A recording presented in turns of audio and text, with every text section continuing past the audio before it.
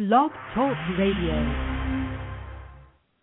This is Creativity in Play. I'm Steve Dahlberg. And I'm Mary Alice Long. You can find us online at creativityandplay.com. Follow us on Facebook and Twitter at Creativity Play, and download archived editions on iTunes.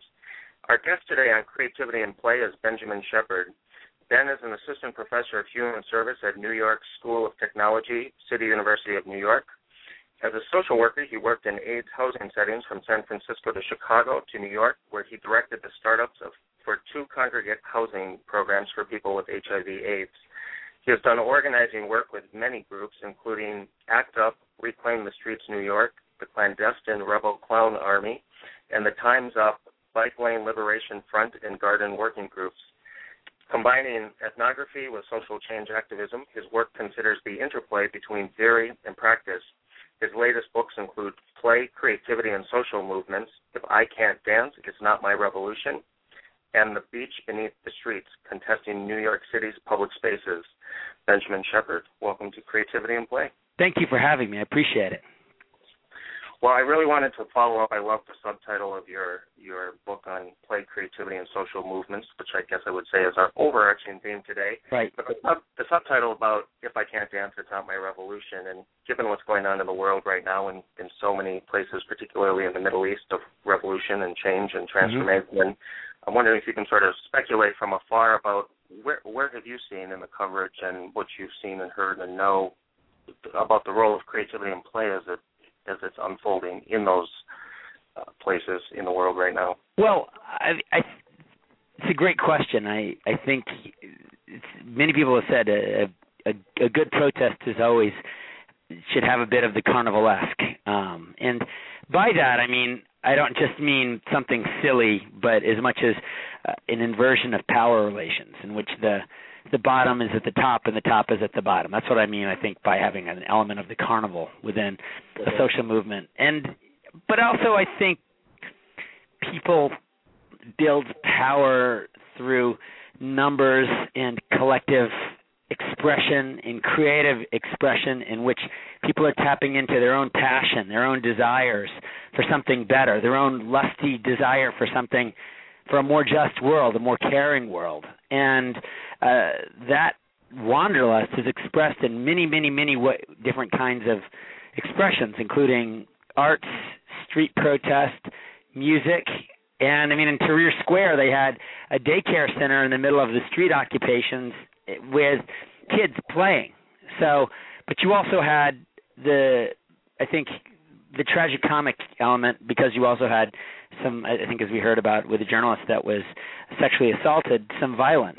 So I think I don't want to discuss play without recognizing that the double edge of play, if you study Dionysus, the double edge of Dionysus is always violence. So there's a paradoxical quality to play, which does happen in social movements. And I think we have to recognize, I mean, Bakhtin said the creative force is also a destructive force, and the destructive force is always a creative force. So I think there's a lot of that paradoxical quality to social movements, and that's what's exciting and scary at the same time. I mean, I love social movements. I think that's the only way change ever happens, is if people hit the streets and attempt to reclaim public space on their own terms, and people do that in lots of different kinds of ways, including through play. Mm-hmm. So, Benjamin, I'm involved with the Catholic workers in the Los Angeles area who, of course, hit the streets, and they're currently in danger of being arrested for feeding people on the streets in L.A. My by goodness. the police force, which is outstanding, don't you think? So I love it when the Kafkaesque element of the bureaucracy kicks into gear and exposes its absurd power dynamics, and so literally people are being arrested for giving away free food. I think Food Not Bombs, that used to happen in San Francisco. I know that in parts of Texas it's illegal to have your own garage sale. You can have only so many garage sales before you're violating city rules. So I love to watch that absurd minutia take its place. But I think part of what it speaks to is that the state occasionally will suggest that if they're not in charge of this fun or of creative expression, then it can't happen. And I think that's the part that really is absurd and troubling. I mean, in New York City, we've had from the mid-'90s all the way till 2004, we had peaceful critical mass bike rides all over the city, where the last weekend of every month, cyclists would get together in Union Square, as they do in cities around the world, and a leaderless group of cyclists would get together for a community bike ride. And what I loved about it was that some weeks there were Wall Street investment bankers on bikes, some weeks there were anarchists, and people were all sharing space and playing. A bicycle ride is sort of is a very pure form of play. You become a child when you ride a bike. You feel free. You connect with something, free movement that you've had for many, many years in your childhood. And so the police at a certain point said these are illegal gatherings after 2004 when the Republican convention happened, and they've never ceased and desisted from this view that a group of cyclists is an illegal gathering, although courts have ruled against them on several cases. But I think it's just the state wanting to say, we want to step in and be in charge of whatever creative expression you're engaging in. And yet it's incredibly important because for us to have these creative expressions and solutions, because right now I don't think we can depend on the state to take care of us. I think if with funding disappearing for certain programs, we have to have more mutual aid solutions. People have to be able to take care of each other, feel interdependent, feel like they can look to their neighbor, and their neighbor can look to them for creating community together and addressing problems together. So my secondary question to that is, what kind of a commitment then do bikers or cafe workers feeding the people in Skid Row in L.A. or anyone else who wants to make a community change, what kind of commitment is necessary to make that kind of seriously playful change through activism? Well, I mean, I think that Herbert Marcuse said if play doesn't, in Eros in Civilization, Herbert Marcuse said that if play isn't connected to an organizing campaign, then it's just repressive desublimation. I mean, and I think there's nothing wrong with a little repressive desublimation between friends, but at the same time, I think for us to create change in which play is an ingredient in a campaign, it's useful to conceptualize play as a tool in the tool chest. I mean, it's simply, I mean, I think about the term play I conceptualize it as the joyous part of creating a better world through free expression. It's the sort of mariachi bands. It's the food. It's what brings people together. It's what keeps people from bowling alone. It combats alienation. But it isn't enough in a street theater campaign, in a campaign just to have play. I think one has to know what they want. I think so that would be a clear ask. I'm involved in the community garden movement in New York. We want more gardens.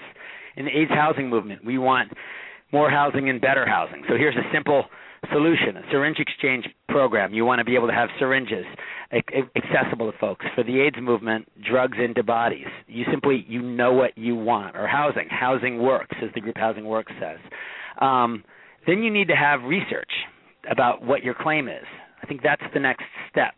If you don't do the research to show that your proposal, it's cheaper to house people permanently than it is to have them live in SROs, for example. It's cheaper. It costs about a penny to give a clean syringe to someone versus $100,000 if somebody tests HIV positive in New York City. That's a simple cost-benefit analysis. 1 penny versus $100,000 for somebody testing positive and using all the services.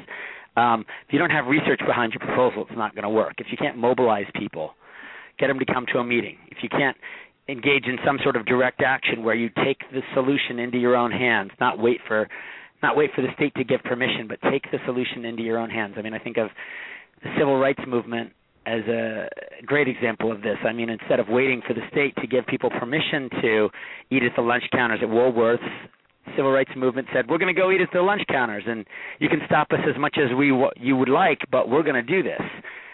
So direct action, and I would say a peaceful, nonviolent direct action, But still, a direct action is really, really important, and one gains power through direct action. Then I would say media and communication. We have to be able to communicate our ideas in thoughtful and creative ways. I always remember during welfare reform in the mid-'90s, we had 1 million people, Patrick Moynihan, et cetera. I was at University of Chicago. There were 1 million smart people talking about why it wasn't a smart idea what the administration was doing, and yet nobody was reading their proposals.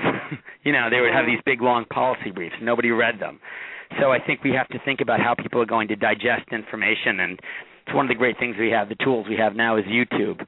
2-minute short videos can really communicate a great deal. But the street theater as part of play is also a great way to communicate ideas on the ground through media. Then I think we have to have a short-term and a long-term proposal. We have to be able to think about what do we want in the short term and what do we want in the long term. And then I think some play can help sustain the campaign and push it forward and bring it energy and bring it some – if people don't get their needs met, they'll book. My friend Eric Rofus used to say that. And I think play opens up that space for people. But if we don't have those other elements, I don't think the campaign is going to move as fast or move as far as it could. So it doesn't mean it isn't play as a substitute for any of the hard work of organizing a campaign. I think it's essential part of that. And I think it adds a huge amount of creativity to a campaign. It brings in culture. It brings in art. It brings in the imagination, which is, I think, what we really need. The old solutions aren't always working. So we have to think about new kinds of ways of addressing problems as well as creating community. That was a great summary of so many of the parts and pieces of I think, what you talk about in your book about the intersection of play, creativity, and social change. Great. And when I was in that session with you a few weeks back, and you, I think, made the same point about play not being a substitute for the hard work, and sort of reminding people that, creative community building is also about the work part of it, but in the process it can be a playful endeavor as well. I'm wondering if you can share an example of one of the many, many projects that you've been in. Of what does this actually look like when this happens? Well, I think thank you. It's a great question. I think I'll give you. One example we engaged in last year was a campaign around the community gardens in New York City when the city wanted to. Over the years, the city's had various rules on community gardens and preserving the gardens, and we always want to have the gardens be permanent. And the city will always say we like the community gardens, but nothing is permanent. So that leaves the door open for developers to move in. And in New York City, real estate is kind of like oil in Texas. It drives politics. So, but we thought a great way to address this issue was to address the precarious state of the community gardens was to go on a community garden bike ride where we would dress like Paul Revere, wear Paul Revere hats, put Paul Revere horse heads on our bicycles, and ride through the city screaming, the bulldozers are coming, and asking for the city to make the gardens permanent. And we had embedded reporters from several newspapers with us, as well as our own videographers, to help to communicate that we were doing this to a larger public. In some ways, social protest becomes the theater, the performance that will go into that one will film and then send the video out into the world. But so there was a great deal of performance and play and simply getting this message out.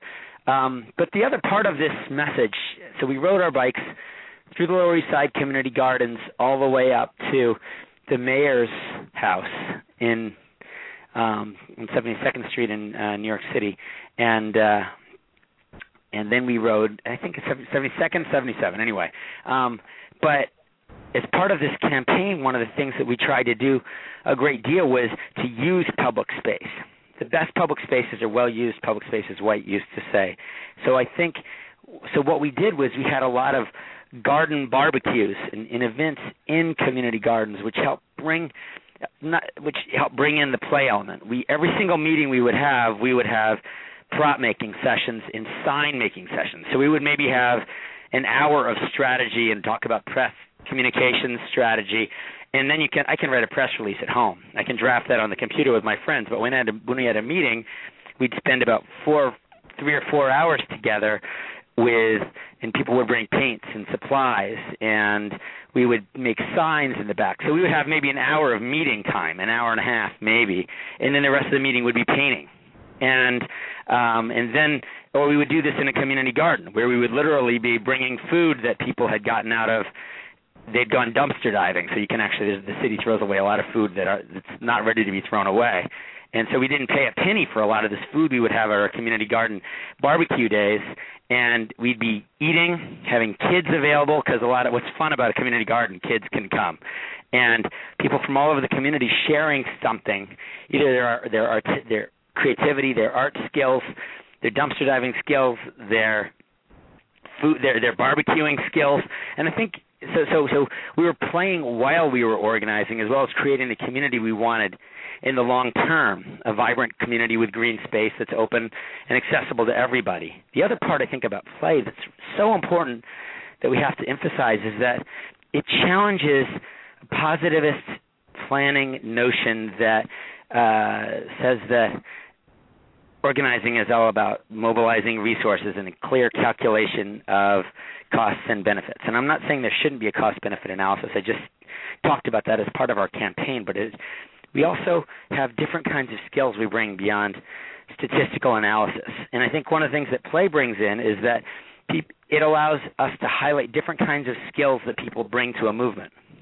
So it highlights strengths. And I think to use what you have, I think that's really, really important. I mean, ACT UP used to have talent shows for the members of the group in the middle of the AIDS carnage before there was even treatment. And so people they really had a view that it's better to laugh than cry in activism, because if you cry, you wouldn't leave your apartment at a certain point. But they would do a talent show, for example, where Michelangelo Signorile could show everybody that he could actually take a whole banana into his throat without having tooth marks, which is a funny little moment. Or another thing, let's see, my friend Kate used to talk about how she'd go to a demonstration of ours, and there'd be somebody who she maybe didn't feel like she connected with, and this person might show up with the most cookies. They might have brought cookies to the demonstration, or they might be the one singing the loudest. So everybody's got strengths in organizing. It's just with a play strategy, you highlight and incorporate those strengths, I think, in ways that certain other organizing doesn't emphasize. So I think that's really important, another important part of play. Does that answer your question? Uh-huh. Great. Well, Ben, it's International Mud Pie Day today. I don't know if you know that. But, no, I didn't, but it sounds lovely. Every day is Mud Pie Day in Brooklyn. So.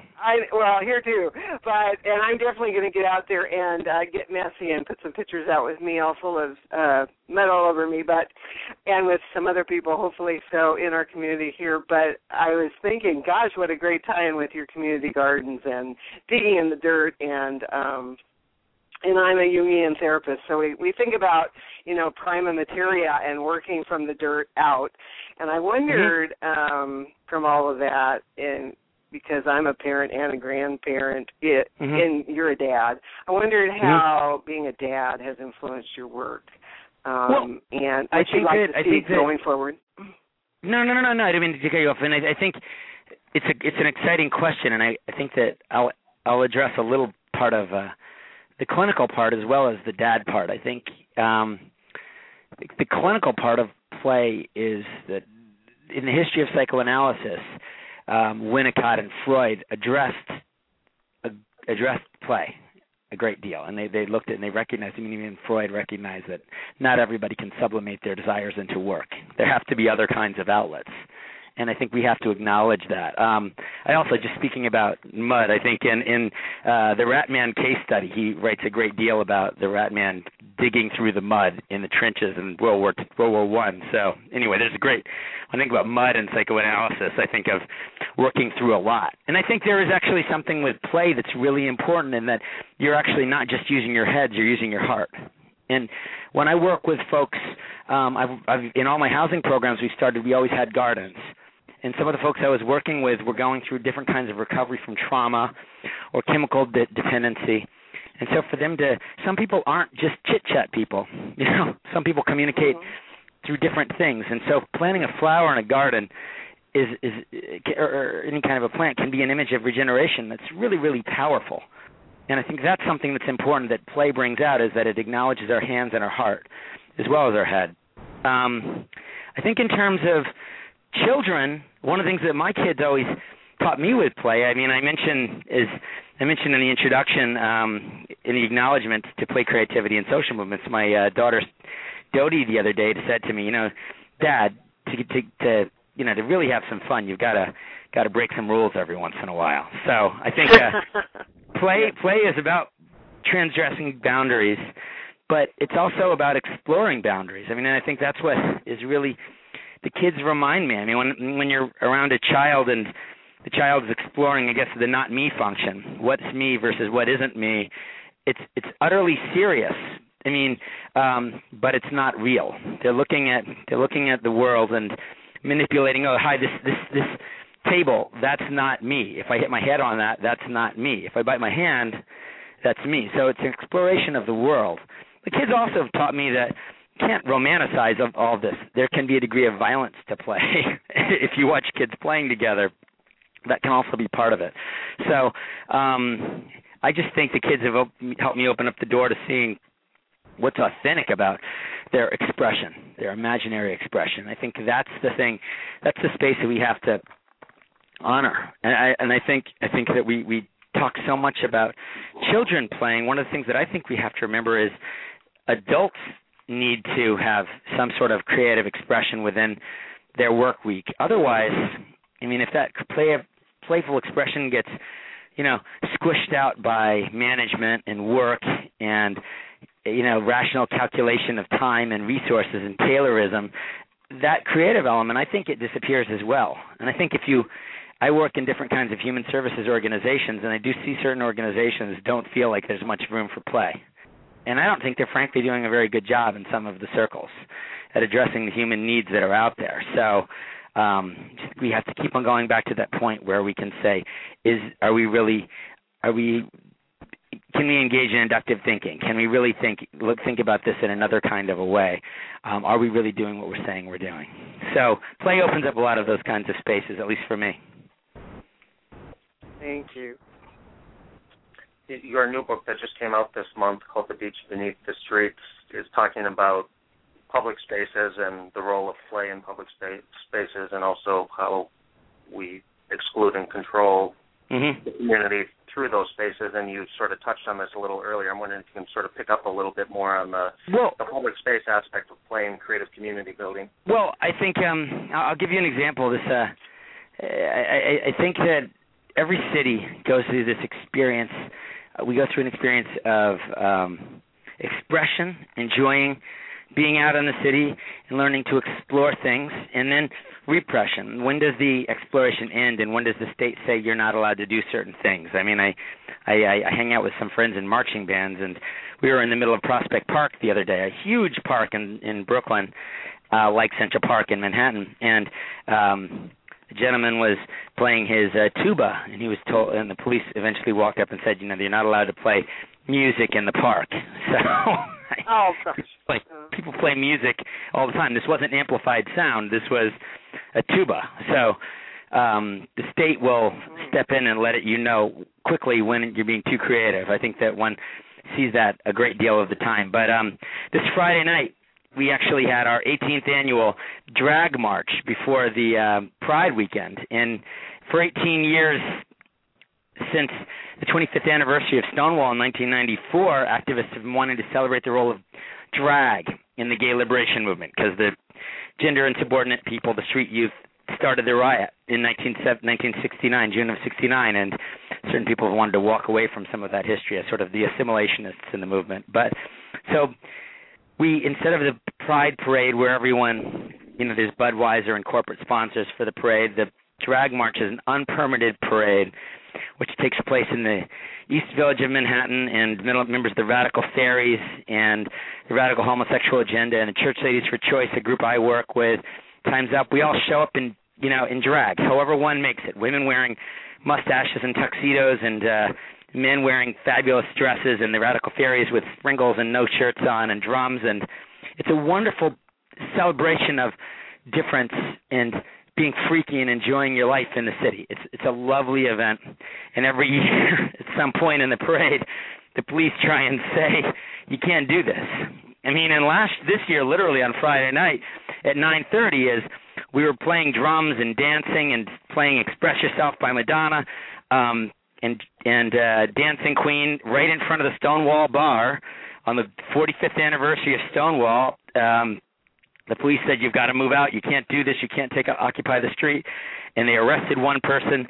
The person unarrested himself, running away. And a gentleman in a wedding dress said to the police, the state in Albany is about to vote on gay marriage right now. This is our night. You can't take this away from us. You can't take away our right to be on the street.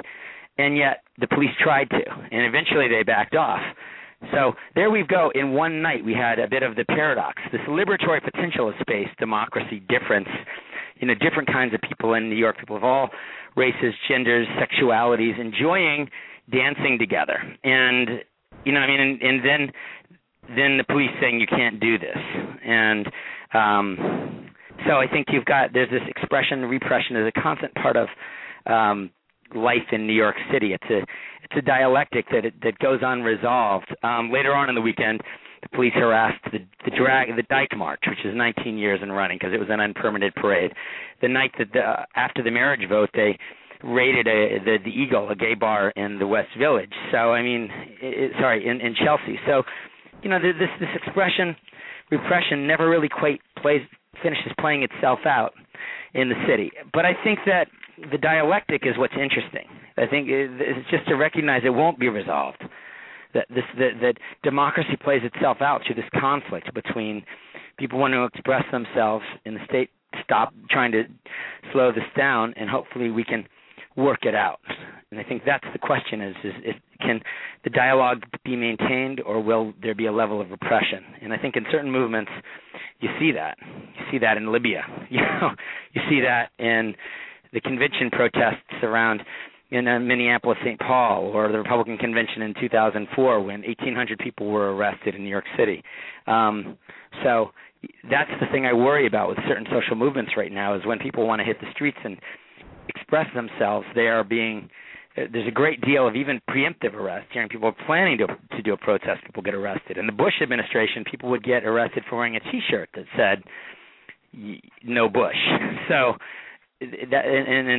so we still have a First Amendment in this country, and I think it's important for us to use it. And that's an important part of play, is it's constitutionally protected First Amendment behavior. So let's do it. Let's do more of it, especially around July 4th. Right.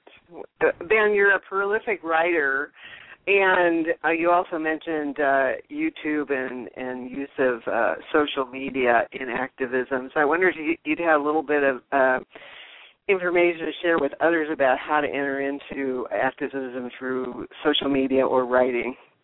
Well, I would say the thing that's most exciting about activism is the DIY spirit, do-it-yourself spirit. I mean, in the same way that people used to make fanzines, and now they make websites. But I think that we have to remember that we can create our own democracy. With it, we can create our own media. And that's really, really, really important. I think you can create your own web, your own blog. You can promote it with your own Facebook site. You can Twitter about things that you care about to your friends. And you can make your own videos. ACT UP used to film its protests when the corporate media wouldn't film them. They'd make a video, then they'd run it up to Channel 5. They'd call up and say, hey, we have a video of a demonstration that just happened. Do you want it? And sometimes they'd say yes. The indie media movement since Seattle has created the Indie Media Center, where activists can actually create their own news about their own protests and their alternative proposals. So that's important. I think it's really important that we use media to communicate not only what we're against, but what we're for. Well, Ben, we are out of time, but thank you very much for joining us on Creativity in Play.